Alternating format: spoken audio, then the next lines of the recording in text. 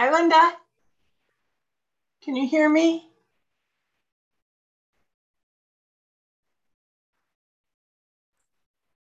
Hi, Lynn. Hi, honey. Can you hear me? Hey, just a second. Oh. Now I can hear you. Oh, how are you doing? I'm okay. How are you? Oh, I'm okay. Working on a cold, unfortunately. Ugh. And Mike is, he sounds so terrible, but he doesn't feel as bad as he sounds, so that's good. So you guys resting? Yeah, we're trying. He had to run out, and I wish that he wouldn't, especially in this weather. But what is going on with my camera? I don't know. Ours is funny too. It is? Ask her if you're distorted. Am I distorted? No, not at all. And neither. You look great today, by the way. I can see you perfectly. Okay. But looking at myself, it's like my hands are all distorted. Oh my. Well, no, he had to run out. The place that Mom is at right now, it's falling apart. Oh no. They've lost the director. This is third or fourth. Yes, third. How do you know? Are you keeping track too? No, because we had sung there several years ago. Then we sang a year ago, and then we sang 2 times last year, and we were on to the third one then, weren't we? Second or third. Okay. Well, yeah. They've lost the third one, and now the one person that actually we always used as our go-to and felt good about was the nurse that was there, Kathy. And Kathy is gone, and she didn't even give them any notice. She just left. Okay, so it's time to get Marge out of there. Well, and hospice, who's going in there 5 days a week, is finding her in some poor conditions based on the most recent report. Okay. So yes, Mike has gone. He's gone out to, believe it or not, Lowell. There's a place called Maplewood or Maple something, I think, out in Lowell. Okay. That actually is a family-run organization. It's small. Okay. And hospice speaks very highly of them. Okay. So he had a meeting scheduled out there with them this morning, and then I'm going to try and do some research on Samaritas too, because when I went to Samaritas before, I really liked it over there. Okay, now we have sung in Samaritas in the terraces, and that's where the apartments are. I don't know about the assisted living. The director that was there when I actually visited, and this is before Mom even was moved out of the house, the director that was there, she knew all of her residents by name. She knew their families. They all knew her. She was very visible to everybody. She didn't just sit in an office. And everybody seemed really happy. And there were a lot of activities for actual activities for outside families to come in. You know, there were cocktail hours even down in there. They do that at 4 o'clock. Yeah, we sang at a couple of them. Yeah. So, I mean, it felt like a really good place to me. And my next door neighbor actually has her mother over there, and she's been there for years. And she goes over there to see her like every other day. What about Sentinel Point? Sentinel Point. When we looked there the first time, they didn't have any openings. Okay. And there was something about them financially that wasn't very good for Mom. So I don't remember exactly. I mean, so many of them, Linda, but so many of them were lousy too. There we go. Let's all start with prayer. In the name of the Father, and of the Son, and of the Holy Spirit, one God, amen. Illumine our hearts, O Master, who lovest mankind with the pure light of the divine knowledge, and open the eyes of our mind to the understanding of the gospel teachings. Implant in us also the fear of thy blessed commandments, that trampling down all carnal desires, we may upon a spiritual manner of living, both thinking and doing such things as well pleasing unto thee. For thou art the illumination of our souls and bodies, O Christ our God. And unto thee we ascribe glory, together with thy Father, who is from everlasting, thine all holy, good, and life-giving Spirit, now and ever, to the ages of ages. Amen.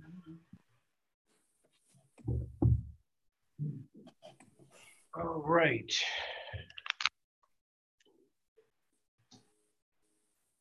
So I believe we finished chapter 7 last time. Am I correct?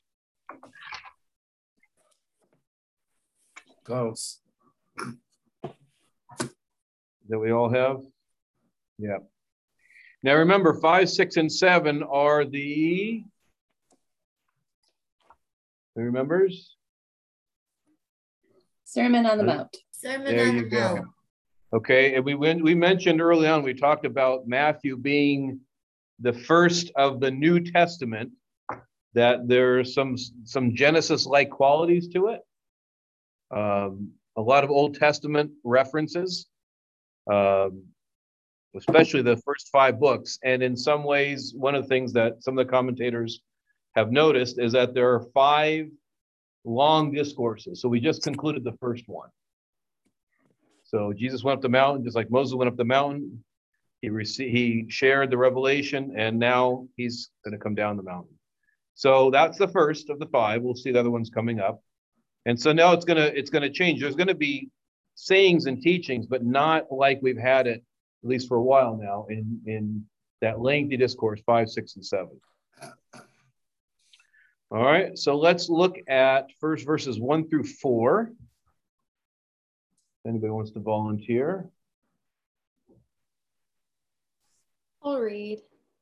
Thank you. 8, 1 through 4, you said? Yes. When he had come down from the mountain, great multitudes followed him. And behold, a leper came and worshipped him, saying, Lord, if you are willing, you can make me clean. Then Jesus put out his hand and touched him, saying, I am willing, be cleansed. Immediately his leprosy was cleansed. And Jesus said to him, see that you tell no one, but go your way, show yourself to the priest, and offer the gift that Moses commanded as a testimony to them. Okay.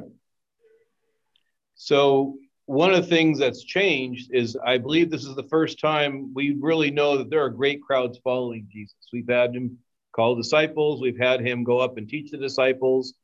We talked about the ambiguity. How many are there for this Sermon on the Mount? Is it a small group? Is it a large crowd?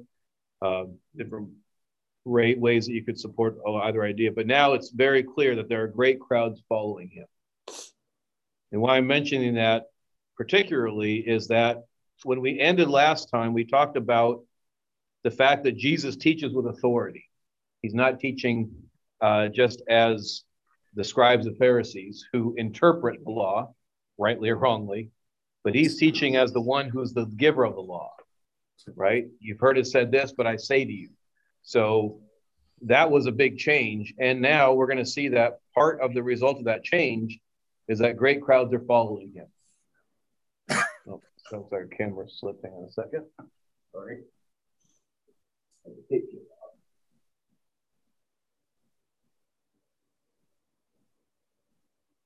So again, remember, it's one story, and we know where the story is going to end.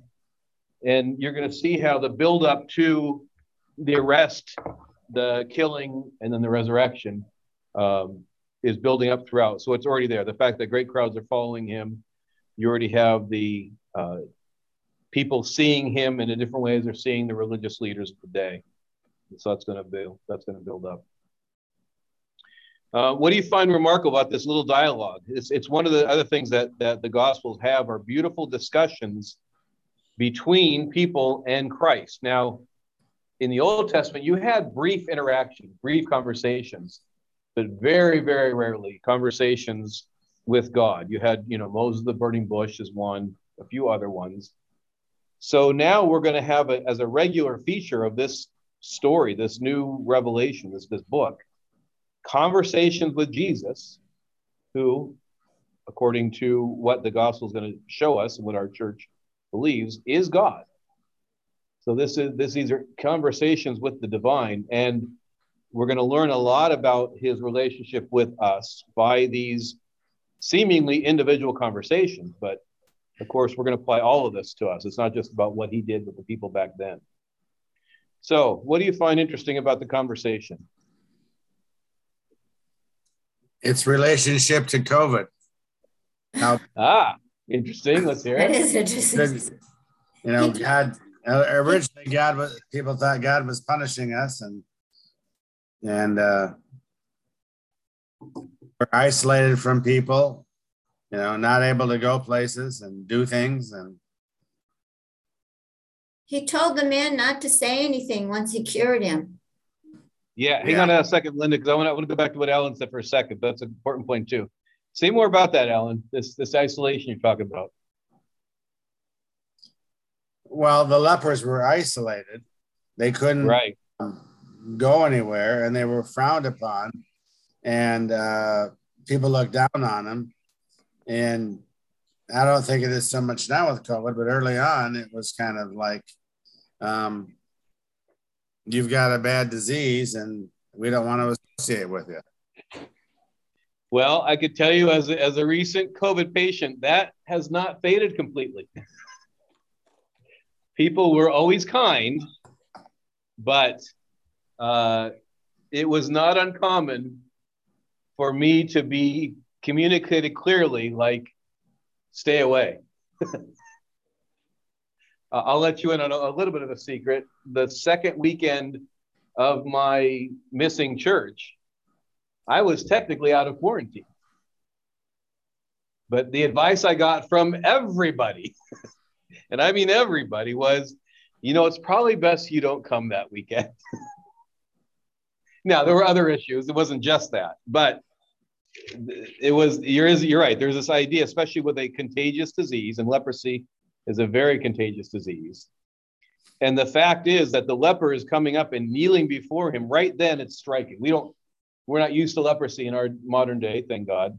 But the fact that a leper came to him and knelt before him already is a very striking thing.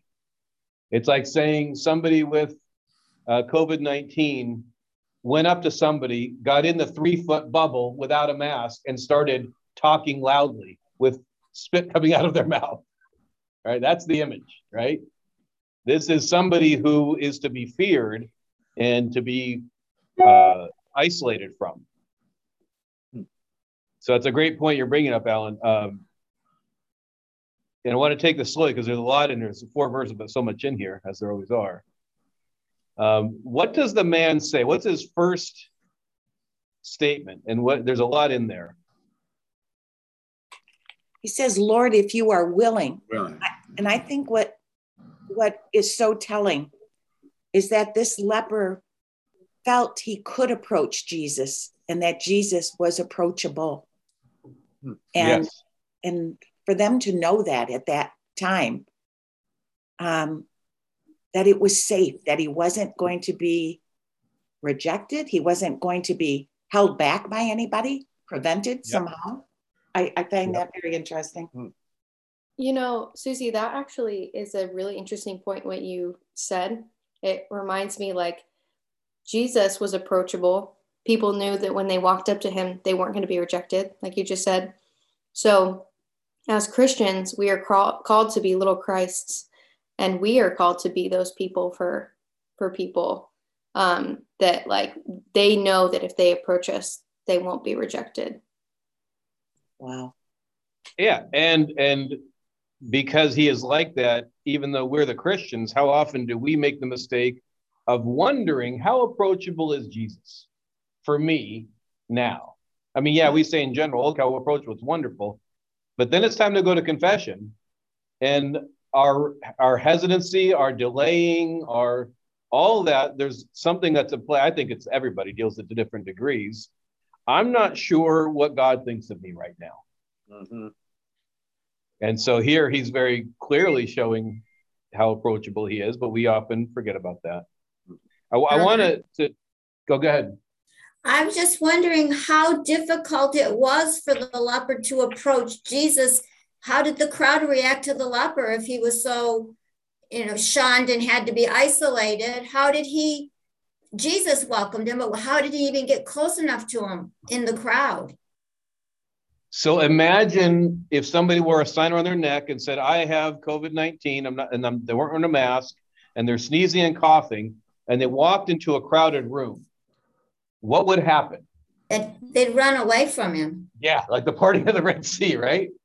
Now, what you also may need to understand is that idea of isolation, that was part of the law. So it was not proper for him to be approaching anyone, let alone a rabbi.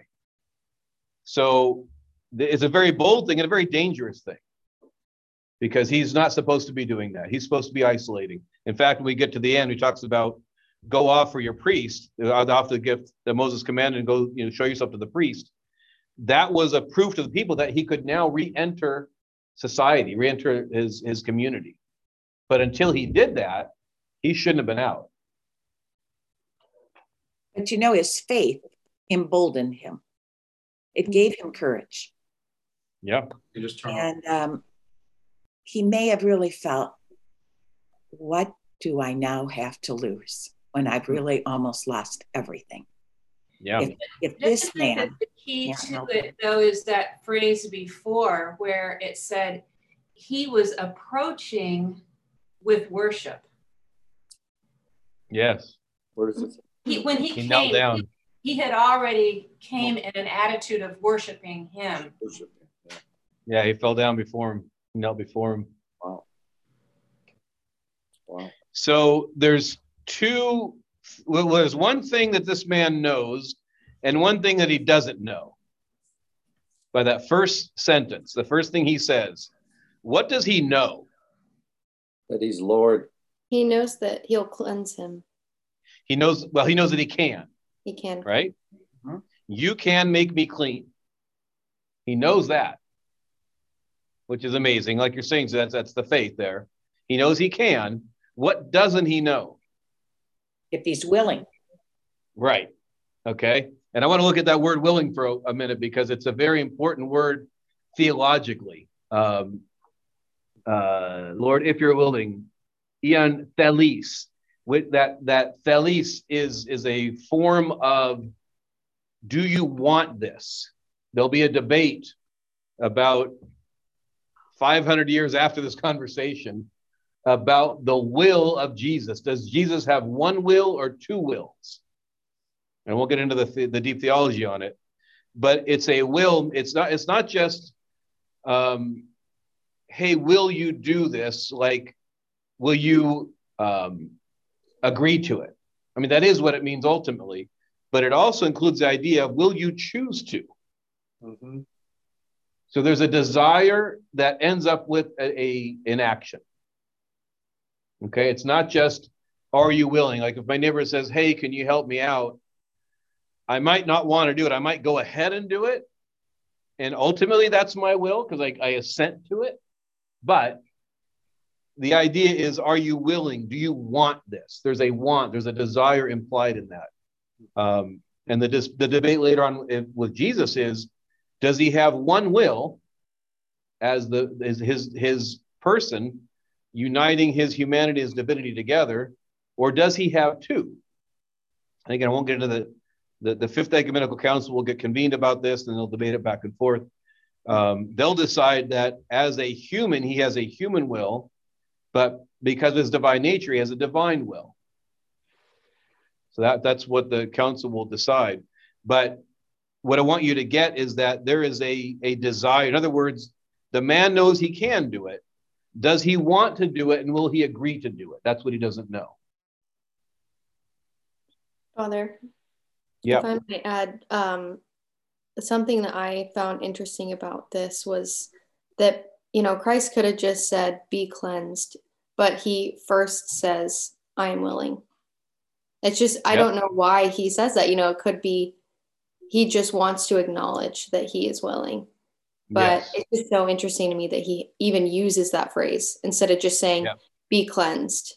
Like with the woman or the person who was, couldn't move, was paralyzed, that they lowered down from the roof. He just said, your sins are forgiven. He didn't say, I'm willing. your sins are forgiven. Yeah, and English, it's a good point, because English here is kind of, it hides something. When he says, I will be clean, he's not saying, I'm going to do it. He's not just saying, this is my next step. He's saying, I am willing. I want to do this. Be clean. So that's an important point. Before he says that, oh, sorry, somebody said something. I was going to say that the leper probably was rejected so many times, and humbly he was asking Christ if he is willing to make him clean. Right. Christ responds, yes, I am willing. Right. And before he responds, at least as the text reads, what did he do? He does two things before he even says it, or as he's saying. And touched him. Yeah. So he's stretching out his hand. In other words, he's approaching him. Not only has this man approached him, Jesus is now drawing closer to him. He's reaching out to the point of now touching him. And they understood that you don't touch a leper because that's how you get it. You stay away, not because it can be breathed on you. They didn't really know that, but the idea was you stay away because you wouldn't want to accidentally touch them. You remember in, what was it? Was it Ben-Hur, the lepers? And they're all wrapped up. One, because they had a lot of open sores. And secondly, like, you don't want to accidentally touch anybody. And immediately his leprosy was cleansed. Watch out for that word immediately. It's going to come up a lot in the Gospels. I'll keep saying it over and over again. Every word in the scripture is valuable, not only because it's scripture. The ink is valuable. The paper is valuable. And listen for when immediately comes up. What's the word immediate mean? Right now. In an instant. Yeah. Nothing in between.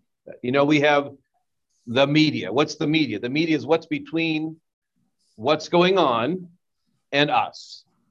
Whether it's broadcast media, social media, whatever. It's what's in between. So what is immediate is without anything in between, without an intermediary, with nothing in between. Immediately. So no delay, no distance. His leprosy was cleansed. And this is the first. Yeah, go ahead. No, you finish what you were saying, and then I'll. Okay, I was gonna keep going. Oh, I had a comment about what we were talking about before he said, I'm willing, be cleansed. The putting his hand on him and touching him. It reminds me actually of the prodigal son, because the leper probably didn't walk right up to Jesus and like get really close to him. My guess is he was probably staying a couple of feet back to try and, just in case Jesus said, I'm not willing, and go away. But it reminds me of, the prodigal son, that the father ran to his son and embraced him. Here, like, Jesus is moving towards the leper and he's embracing him, he's touching him, and he's cleansing him. So that was cool. Yeah. They actually did a fairly good job in that show, The Chosen, about with this scene. Okay. And then it's just like Sarah was just saying, the leper kind of approaches but stands back, because for obvious reasons. Yeah. And then Jesus, where characters move in a scene, including on the page, matters. Right. And then Jesus approaches and then touches. Yep. And so, a kind of powerful, body language. Yep. Now let's take a big picture view of why this is so important. Why is Matthew writing his gospel? Why is this? What was his purpose in writing this book?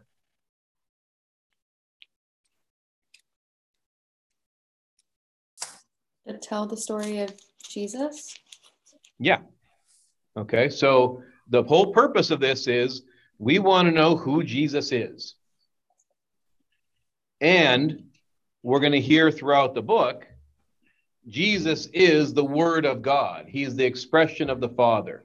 He's the revelation of God. He who has seen me has seen the Father. So this is the whole purpose, is we get to know who God is and what he's like. So all these comments you're all making, which are really beautiful and important, are all going to be fed into this overall narrative. And the goal, why does somebody write a book? So that the reader can receive the message, right? A story is never just a story because A happened, then B happened, then C happened.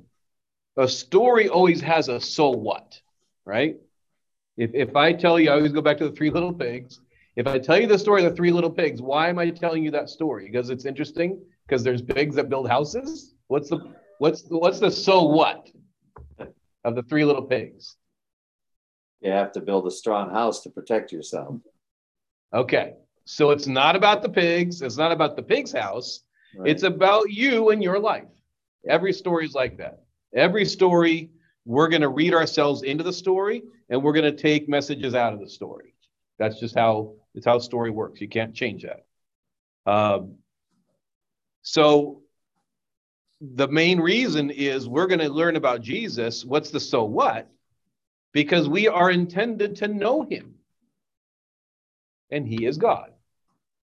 So every little thing, every movement, every part of a conversation, the goal is that we now take that and we incorporate that in our view of God. And I say this all the time. This is where we all struggle, is we keep forgetting the God who's revealed himself to us, and we replace with the God that we write his character profile. Yeah, God was like that. Jesus was like that with the leper, but I've done this sin so many times. God's so ticked at me. He doesn't want me back. You know, we all say those things. Somebody was going to say something. I was just going to mention that, the symbol for the book of Matthew is the man, so you'll see in the four different symbols, the book of Matthew gives us the story of Christ, the genealogy and Christ, God becoming man. And so I just brought that out as kind of an add-on thought that it is all about Christ. And we're reminded of that even in the symbolic image of the angel that's in the... Carolyn, excuse me, what is the source of the image you're talking about? Like how the four images, the man, the lion, the eagle, it's the ox. It's the four symbols that the book of Ezekiel talks about. Oh. We can talk about it a little bit later, but I was just mentioning that the book of Matthew is represented by the symbol of man because of the book of Matthew begins with the genealogy of Christ. Carolyn, I have another question about that. That's interesting. Would you be able, I know you don't have to explain why each one is, but just tell us which one symbolizes which book of the Bible. So Matthew is the man. Yeah, Matthew is the man. The eagle is John. And then the Luke is the ox. Yeah, the ox, because it begins with the sacrifice. It talks about the sacrifice. And then the lion is Mark. Okay. And then for those of you that were in our last Bible study, the last book, where did we encounter these four creatures? In the Revelation. Revelation. Yeah. And where were they? Do you remember? Around the throne. So they are, in a sense, expressing the reality of the one that they are surrounding. So they're around the throne, and in some ways they're making known the one who sits on the throne. Wow. So that dovetails very well what you're saying, Carolyn, about this. They're in the stained glass of yeah. So they would say next time you walk down the hall, look at the stained glass because they're there too. So, and they'll be on the book of Kells.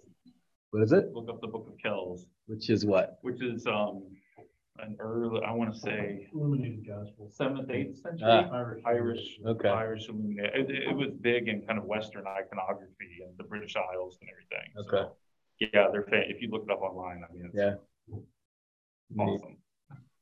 We'll probably have a comment about that. Yep. Nice and loud. Nice and loud for everybody. In the book of Luke, it actually says in the very beginning why he's writing this. Mm-hmm. I thought that was interesting. Yeah. John says too at the end of the gospel. Yeah. I think, Father, I so appreciate everybody's comments, especially the analogy too, Sarah. I never considered that. But what I'm wondering about the if you are willing, you know, we pray to God and we ask. We hope he's willing to answer it, whatever it is we're asking. He doesn't always answer it the way we want. Like you say, Father, we don't mold him. Right. You know? But I think including that, I wonder if Matthew is letting us know that God exercises his will too. Sure. And if you are willing, that are we right to have an expectation that he will be willing? So what do we know from the story? And we're in chapter 8. We've got 7 full chapters behind us and very powerful couple verses.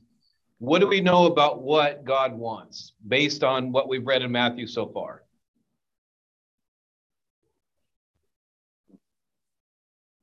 He wants the best for us. And that, and because they're using the leper as an example, and if he was brave enough to ask for help from Jesus, God, it's showing you how very approachable God is, that any one of us can pray and ask for God's help. Yeah, and I think there's something very powerful on this, Susie. Look again at the man's words. He knows that Christ can make him clean. He knows. Yeah, what's he asking for? Christ to be willing. God's mercy. Is he? Healing. You are willing. You can make me willing. Lord. So what's the question? Can you make me clean? Will you? Will you? I know you can. Right. But will you? Want it to be His will? It's not even a question. So it's not a question. He's not asking Christ actually anything. He's declaring the reality of the situation. Yep. Well, there's not a question mark there. That's very good. Yeah, if you're willing, it's a statement. You can. Yep. And Christ then responds with willing and able. Yes. You know, so it's interesting to me that now that you put it that way, I always somehow put a question mark in my head, but you're right. It's a statement. So it's tied in with our faith, because he just already said that you can do it if you're willing. Yep. So in other words, he had faith in God to do it. Period. Maybe it's just a reminder for us to know God's, like, what he's able to do, but never expecting things from him. Always asking and continuing to ask, not expecting anything in response, because it's like we're always told that God knows what's best and he's not always going to give you what you want, but he'll always give you what you need.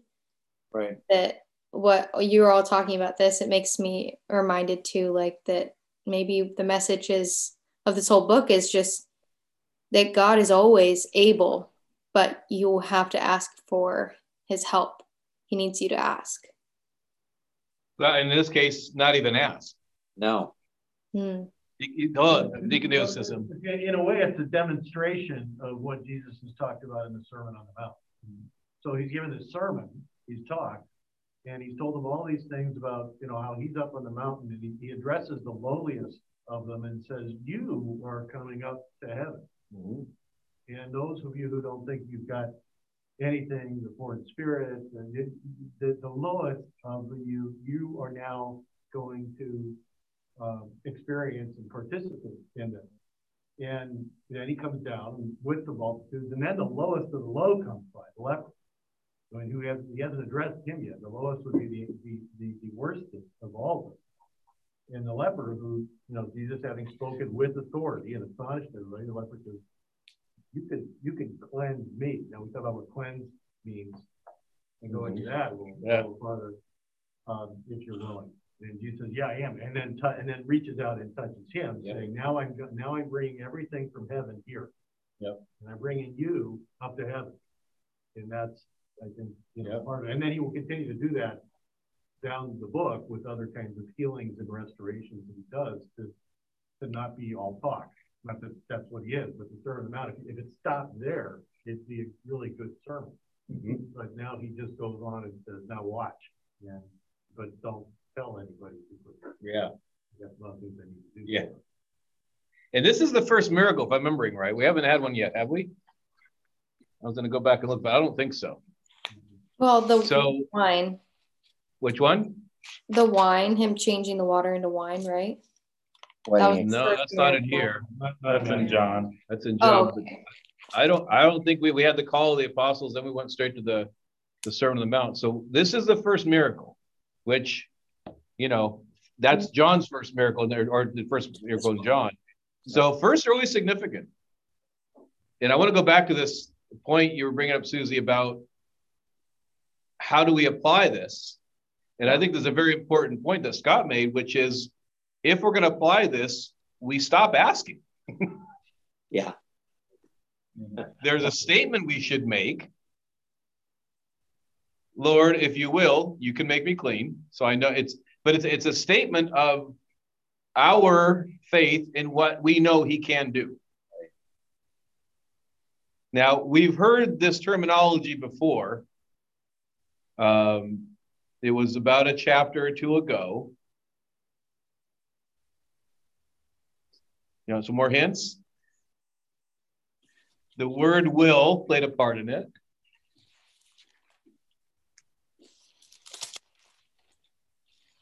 It was an important prayer. Oh, thy will be done. Oh, the Lord's Prayer. And Jesus says, when you pray, pray like this. Now, there is asking, right? Give us this day our daily bread. Give us the absolute what we need. Give us our necessity. There is asking there. But then there's a statement, thy will be done. Just like it's done in heaven, we want it done here on earth. Mm-hmm. So I think there's a great corrective for all of us here because we do a lot of asking. Our prayers tend to be very heavily asking oriented. And I think what he's saying is not saying what's wrong to ask. It's not wrong to ask. We'll have other examples, but the statement, your will be done. If it's asking for anything, it's a statement saying, whatever is your will, I want to make that my will. Because we're the ones saying it. We're the ones saying thy will be done. So he has his will, it's his will. And we're saying thy will be done. In other words, my will is now your will. Or your will, I want to make my will. Which is more of a statement. If you want to make a request, I guess you could say it. But I think that's the heart of it, Susie. I think that's the goal for all of us is to really lean off of that emphasis on our asking and lean into this, thy will be done. Yeah, Father, just one other point on that. I think that we're tempted sometimes, we tend to think of a separation, between us and God, and a separation between heaven and earth. And I think a lot of this message, when the leper says, be cleansed, it's no longer be separate, no longer be the COVID pariah that's out there. Can I rejoin society? Can I rejoin this society that you're starting to form here? Yep. And that then, we think about the Lord's Prayer, thy will be done on earth as it is in heaven. We're talking about bringing these two things together, which I think a lot of that Sermon on the Mount on is, and it's just, again, it's sort of putting his money where his mouth is. That phrase. Yep. Well, I think, Father, too, that I think also with that. Hang on a second, Sarah. Oh, sorry. Sorry. The thy will be, the thy will be done, or if you are willing, a big piece of that is, the leper is putting it in Christ's hands totally, because Christ does will us to be cleansed. Christ does will for us does will our good. We don't always will our good though. So it's important. So even when I'm kind of asking things of God, it may not actually be the things that are good. It may not be, in fact, probably the majority of the time it's not. So that, making that kind of statement of whatever your will is for my good, Lord, I want to be on board with that, because my definition of good and my will and everything totally needs to be reconstrued. Recalibrated, because I don't have a good sense of that. And I was going to say also too, and an aspect of this I think that sometimes we can miss, and that's why maybe like the COVID analogy is limited, is that leprosy is not just something that kind of like befalls you. Like, it's really unfortunate in the first century, because clean and unclean by the first century had become also moral categories. So like in the Torah, a lot of times they're not moral categories. They're just kind of status. Like if you become unclean, you go outside the camp and you kind of fulfill the requirements. There's no kind of like you failed, right. Or God is punishing you. It's kind of a category. But by this time, it had become a moral failure. If you were unclean, you can see the religious leaders at the time using that language in the way we would say it's like sinner. Yes. If you're unclean, that equates with being a sinner. Yep. And so this person has this leprosy, and what we would maybe say today, like religious people now, we would go, this person is suffering, and because they're reaping what they've sown, and God is giving to them what they've done, because clearly this person's done something to get leprosy. That's this idea in the first century, is that this is somehow God's punishment. Right. God, if you're not #blessed, God is punishing you. Right. Yes. And that's for some reason. Right. And so, when we kind of think about that today, like when Sarah says, as Christian people, when we encounter the world, what is Jesus's response to, somebody who the religious folks would say, they're enduring God's punishment. Mm-hmm. Jesus approaches, touches, and says, I am willing to be clean. Yeah. That's a huge, important point, because that temptation is going to keep re-rising. And in fact, it's one of the correctives Jesus is going to have over, I forget if the woman caught in adultery, I can't remember if that's in Matthew or not, but John. Okay, so the whole story there is, like Scott's saying, she had fallen into sin. In other words, she got sick. He comes along to heal her, and he has to correct everyone who's already now condemned her, and now they're going to fulfill the condemnation and kill her. Mm-hmm. And so Jesus is going to try to make that corrective. Some are going to listen to him, a lot are not.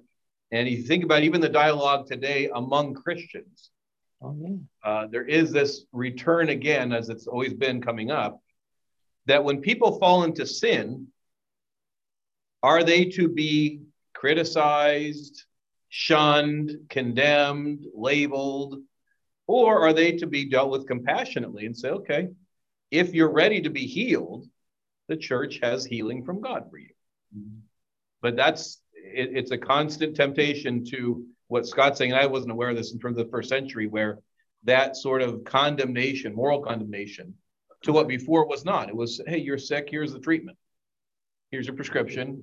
Why is a child blind? His fault. There you go. Yeah. There you go. Somebody did something. Right. Yeah. Illness or poverty or anything like that was seen as, well, clearly you did something to earn this. Yeah. And then we're back there again with modern. Yeah, even modern Christianity. We're very unfamiliar to us. Yeah, you're right. We've heard that before. They must have done something. Yeah. Rick, you were going to say something?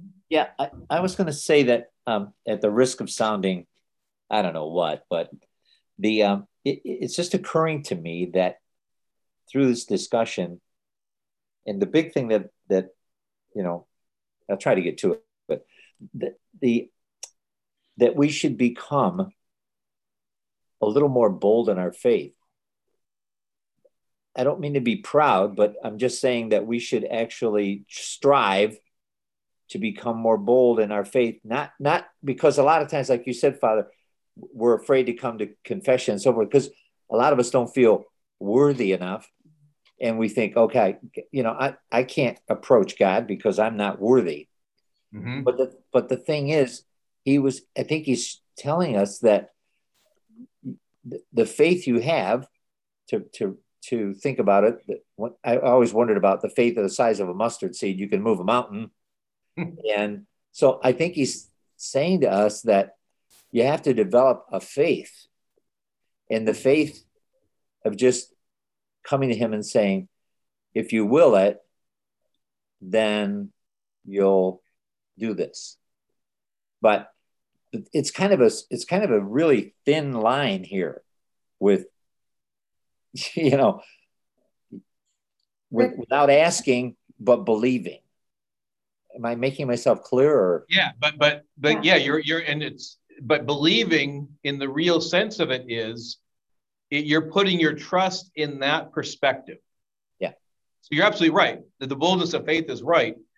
Where we often go wrong, or Christianity often goes wrong, is if I'm going to be bold in my faith, I'm going to go out and find more people to criticize. Yeah. Okay. Yeah. Where this boldness is, I'm going to be bold enough to say to God, I don't have a clue what I need, but you do, and you can do whatever you need to do. And if you're willing, you'll do this.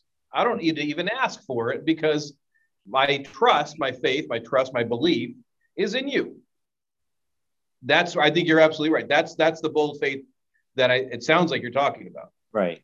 It's like it's like a humble boldness almost, where like you're bold in your faith, but you're also humble enough to recognize that you have to be bold because you're such a sinner and you need help. But where's the strength in the relationship? You or God? In God. Yeah. Where is God? He's here with us. Right here, touching you. Yeah. And he's the strong one. Yeah, he's strong. So, yeah, how you feel about yourself? You're no longer weak. Yeah. Yeah, and if you are, it doesn't matter because God's strong. And that's the faith of the Sermon on the Mount, I think. And that's what's so astonishing to everybody, because it flips everything on his head. That previously, God is up there, and we, for incense or sacrifices or whatever it is, and the lepers are at the lowest part of it. Now God flips the lepers. That's yeah. So you all know that I'm not as original as you think I am when you come to confession. I tell almost everybody, most of us spend our spiritual lives, forget our lives, but our spiritual lives, 90% of our focus is on ourselves, even with good motivation, and 10% is on God. And when I'm on ourselves, I mean our own shame, my effort is what I want to do, my intention, my plan. And then somehow God is in there. He's in the mix, but most of our attention is on us. And I always say, and this is to myself as well, if we could flip that, give 10% of focus on us and 90% on God, and this is where this leper is giving us a good example. What does that look like? He took whatever he had of his fear of what are they going to do to me if I go out in the crowd? What's this teacher going to do to me? What's he going to say? All that stuff that he could have put into the 90% said, you know what? Here's a guy that is, whatever I've seen him, I'm going to call him Lord. And I'll read you a quote from St. John Chrysostom in a second, how significant that is and how he treats him. But he's already flipped it. He said, I'm going to put 10% of my focus on me. It's not like he's not aware that he's a leper and that but I'm going to put it, in other words, his strength is not his strength is in the faith in Jesus. It's not a personal strength. That's where a lot of us think it astrays. Well, I'm going to get better. I'm going to work on this. Then I'll come to confession. I'll work on this. Then I'll get better. He's saying here, stop all that internal gymnastics. Put your faith in God. Let him be the strong one. You can be the weak one. That is your strength. Being weak is our strength. Father, I think that's why when you really meet a truly holy person, which is infrequent, but if anybody has met a truly holy, they seem so light. Yes. They don't seem burden at all. Yes. I think it's because they have this kind of relationship with God. That's the result of faith. Yeah. What's that quote from Chesterton? You know, the angels can fly because they take themselves so lightly. Nice. Yeah. Yeah. Yeah. Yeah. Let me read this quote for you. This is from St. John Chrysostom. With great fervor before Jesus' knees, the leper pleaded with him with sincere faith. He discerned who Jesus was. He did not state conditionally, if you requested of God, or if you pray for me. Rather, he said simply, if you will, you can make me clean. He did not pray, Lord, cleanse me.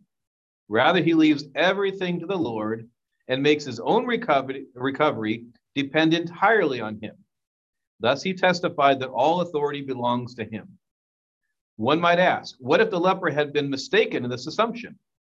If he had been mistaken, wouldn't it have been fitting for the Lord to reprove him and set him straight? But did he do this? No. Quite to the contrary, Jesus established and confirmed exactly what he had said.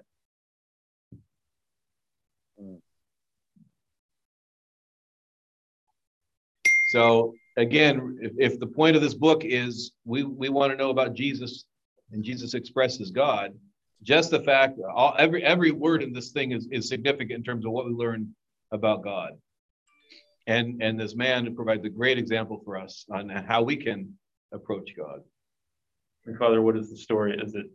It's Naaman, when Naaman has leprosy in Kings. Mm-hmm. I can't remember the name of the king of Israel, where he says, sends him a letter and he says, who am I? Am I God? Do you think I can cure leprosy? And then Elisha, the interaction with Elisha. So it's interesting, and that kind of background in light of the story, because it's like, well, God cures people like this and heals people like this. And the leper's saying, if you are willing, like St. Chrysostom was saying, right. Not well, pray to God and I'll be good. Yeah. But if you can, and then Jesus responds in the affirmative. Yeah. I am willing. Yep. All that authority that you just talked about at the end of 7, is with him. One of the criticisms that Father Paul Tardosi, who was my scripture professor in seminary, would make of, actually all of the English translations, is where it says there, Lord, if you will. That's the word Kyrios, like Kyrie eleison, Lord. Sometimes in English, the translators will use Lord, and sometimes they'll use Sir. Mm-hmm. Now, in the English system, it's the same, right? You address a Lord, right? I mean, originally... You address everyone as Sir. Right. Okay, that's reserved for... Right, exactly. Once he's... elevated, knighted, whatever, yeah. Or have to go to himself. Right. Yeah. So... do you think that him saying I am also identifies himself with God by even just using the word I am willing? I mean, you could make the argument, definitely in John, that becomes a much more strong argument. Mm-hmm. Here, I think it's just the English that renders it that way. Verse is that? 3. Yeah, it's in English. It's fellow as I am willing. So it's probably not in that case, but there's a lot where especially in the Gospel of John, where he does say very clearly, I am, identifying with the name of God in the Old Testament. And this is really typical in the Gospels, particularly, except for John. Jesus isn't just coming out and saying, I'm God. He's doing God stuff. And being recognized for it. Yeah, and being recognized for it. And that's why everybody's tearing their clothes and accusing him of blasphemy and doing all these things. Who is this guy? Right. Is because he's doing God things rather than just going, by the way, everybody, exactly. I'm God. Yeah. And who knows that? The leper. The leper knows it. Okay. It's not a priest. It's not the high priest. Like the Archdeacon said, this is the lowest of the low. And again, remember one of the messages of Matthew, the gospel of grace, the gospel of extending to the outsiders. Here's the ultimate outsider. He's the untouchable, literally. And that's the one that Jesus is going to first. Again, the first miracle. I want to get to verse 4, and then if we still have time, we can take a question or comment. And Jesus said to him, see that you say nothing to anyone, but go, show yourself to the priest and offer the gift that Moses commanded for a proof to the people. What is that gift? What's that? What's the gift of Moses? I forget. I don't know if any of your footnotes have it. It was prescribed, like, if you get healed of leprosy, this is what you do. You go and you offer your gift, just like, you know, when we're going to see in a couple weeks at when a male opens the womb, you take this offering. And so Joseph is going to go and get his 2 turtle doves, which is one of the cheaper, lower cost offerings you can give. And tell him to continue to follow the rules. Yes. I mean, they're going to know he used to be a leper and now he's not. He needs to go offer 10 sheep or goats or whatever. I have a footnote that talks a little bit about it. It says the biblical law concerning leprosy is found in Leviticus 13:14, Deuteronomy 24:8, describes the purification of leprosy in leprous houses, which was a duty entrusted to the priests. Leprosy was considered direct punishment for sins, as Deacon David said, and as lepers were unclean, they were not permitted to live in the community or worship in synagogues or in the temple. Touching the unclean was forbidden, yet Jesus touched the leper, showing his compassion, showing that he is not subject to the law, but over it to the clean, nothing is unclean. So. Yeah. Let me read you another quote on this. This is from St. John Chrysostom. It was an ancient law that the leper was cleansed, should not entrust the recognition of his cleansing to private judgment, but should show himself to the priest. By this means, it would be confirmed in his own eyes, and he could then be numbered among the clean. For if the priest had not corroborated it, he would have remained outside the camp among the unclean.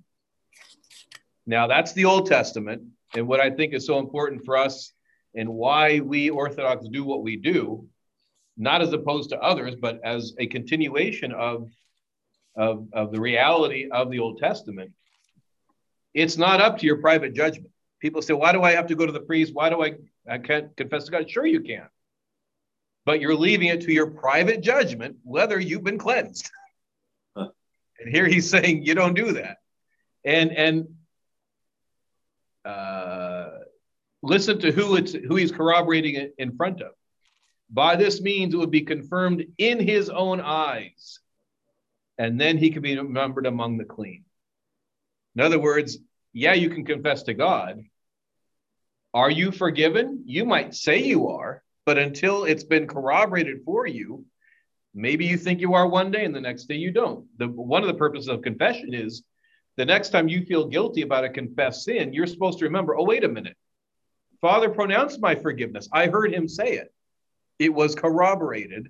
And now you go on with that new reality, that the reality of the cleansing. It's one of the reasons why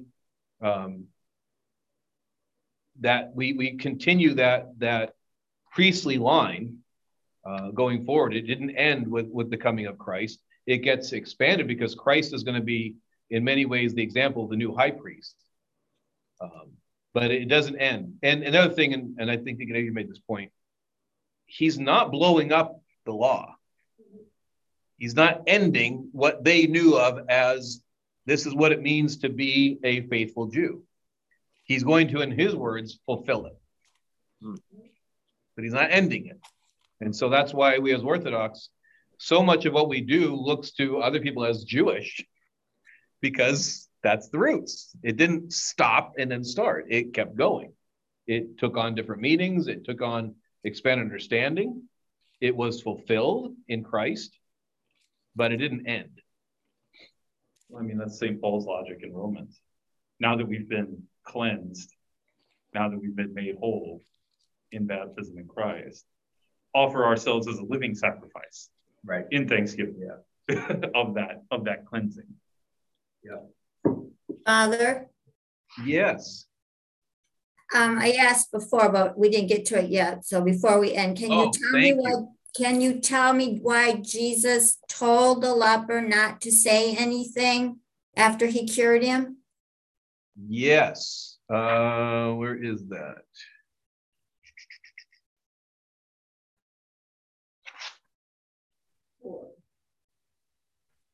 It's verse 8:4, I think. Is verse 4. Yeah, there was a comment I was trying to find. I can't find it right now. Oh.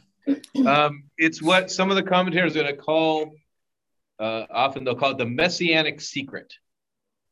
And Deacon David, you hinted at this. He says it periodically. Yeah, but you had your own interpretation. I think is right. What did you say? He's got some things to do. Yeah, he's got some things to do. Yeah, he's got. Okay. So if what gets out is that this guy can give you important things like healing your leprosy, then that's all he's going to do. He's going to be approached, and he's going. The reality is, hardly ever do they listen to him. Right? Don't say anything, and they go tell everybody. So he can't keep it a secret. But that's the main thought is that he has some things to do. He has some things to teach. He has some places to go and preach. He has all kinds of revelation of what he needs to do. And so as a way of delaying that, that's how most people interpret it is, don't say anything to anyone. In other words, let me do what I've got to do, but still do what you're supposed to do, which is go show yourself to the priest. That's not he doesn't want him to focus on the curing of the leprosy so that he can reveal himself little by little. Yeah, so he's not just seen only as a healer.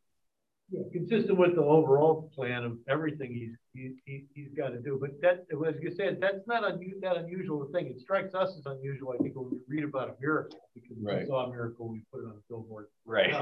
But it's not that unusual in our daily life to have people say, you know, I've got tickets to the game, but don't tell anybody yet. I got to do it. Okay. Yeah. I mean, it does come up where you hear somebody say, "I'll let you in on stuff, but don't say anything about it. You know, I got to do a few things." And so that's almost, to me, more what it is. It's I've got some things to do here. Yeah. I need you to kind of keep it on the QT while I do a few things. We hear that. It's not it's a strategic plan. Yeah. That really, I think that really is it, because I mean, you see in the Gospels, you see over and over, people are trying to make Jesus into the Messiah they want. From everybody, from the crowds, like, you know, like in Mark, the crowds are like very ambivalent. When the crowds show up, Jesus tends to like run away. Yeah, you know, but the crowds, the disciples, you know, trying to define what Jesus' messiahship is going to look like, what his ministry looks like. Right. And sometimes he has to fulfill prophecy. Yeah, right. I mean, he's got to come in on the foal of an ass, right? He's got to do some things that are going to be, people are going to look at the Old Testament, all of that. So he's got some things to do, but it strikes us as more unusual than I think it is. Because when we read about the miracle, why doesn't he tell anybody? Wouldn't anybody do that? Well, actually, think about your own life. Even if you know, I won the lottery. Don't tell anybody. Right. Well, and the first thing you do is tell people not to tell anybody. He's really, I think, trying to like rage against expectations. You know, and like, you know, so. This got pointed out to me one time, and I was like, oh, yeah. They're like, they had stadiums in Judea in the first century. Right. Why didn't Jesus just fill them? You know, why didn't he just fill stadiums and do a miracle and then see that tens of thousands of people could have seen this guy's God? Why didn't he do that? Because he did target.